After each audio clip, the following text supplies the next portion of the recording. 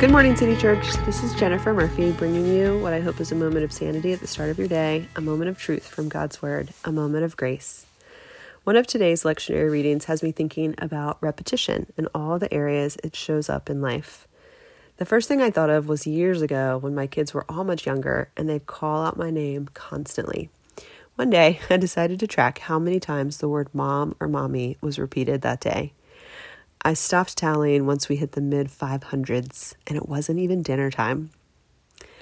I don't think my kids were outliers in calling out for their parents or being repetitive in general. Kids find something they love to do and want to do it over and over again, whether it's a game of peekaboo or asking for a favorite book to be read again for the 100th time, or never tiring of being pushed on a swing. Again and more are words most kids learn at a really young age. I also have been thinking about how repetition can be a really memorable literary device. Dr. Martin Luther King Jr.'s I Have a Dream speech is one example where he uses I have a dream 8 times in as many sentences. Another thing that came to mind was Maya Angelou's Still I Rise poem that she recited at a presidential inauguration in the early 90s.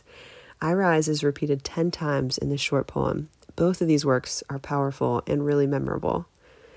Then I was thinking about all the pop songs that utilize repetition. So apparently some of the most popular artists are ones that have a lot of repetition in their songs. So I'm going to say, not sing, a few phrases of songs with repetitive choruses that came to mind. So here we go. Gangnam Style, Under My Umbrella, Player's Gonna Play, Play, Play, Play, Play, Because I'm Happy, Roxanne, What Does the Fox Say? Love Shack, Baby Love Shack, Shake It Like a Polaroid Picture, Send Me On My Way, All About That Bass. So I'd love to know which of these songs get stuck in your head for the rest of the day. So back to the lectionary reading that first got me thinking about repetition. One of today's readings is from Deuteronomy 9. Here's a little backstory. After 40 years of wandering in the desert, the Israelites are about to cross over the Jordan River and into the Promised Land. Moses has spent some time reminding them of God's law, his holiness, and his faithfulness. Here in Deuteronomy 9, we see God using repetition to remind the Israelites that it's not due to their righteousness that he's driving out a wicked nation of people in the Promised Land. 3 times in 3 verses, he reminds them of this. First in verse 4, do not say in your heart, it is because of my righteousness that the Lord has brought me in to possess this land. And in verse 5, not because of your righteousness or the uprightness of your heart are you going in to possess their land. And finally in verse 6, know therefore that the Lord your God is not giving you this good land to possess because of your righteousness, for you are a stubborn people. Moses is not mincing any words here. In case any Israelites still hadn't gotten the message, Moses reminds them of the whole golden calf debacle in the next section of chapter 9. So why all this repetition? Because, friends, God knows us and meets us where we are.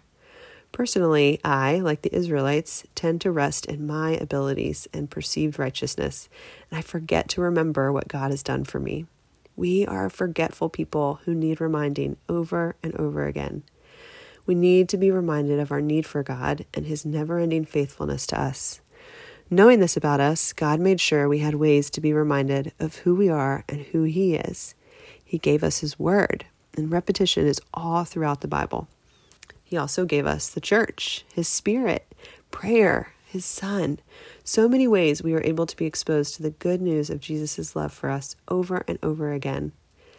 Even with all these good gifts we've been given, we're still broken people. We'll always fall short. Maybe during Lent, you resolve to either start a new habit or stop another one. But here we are, about 7 days in, and maybe like me, you too have already forgotten or failed to live up to the goal you set for yourself.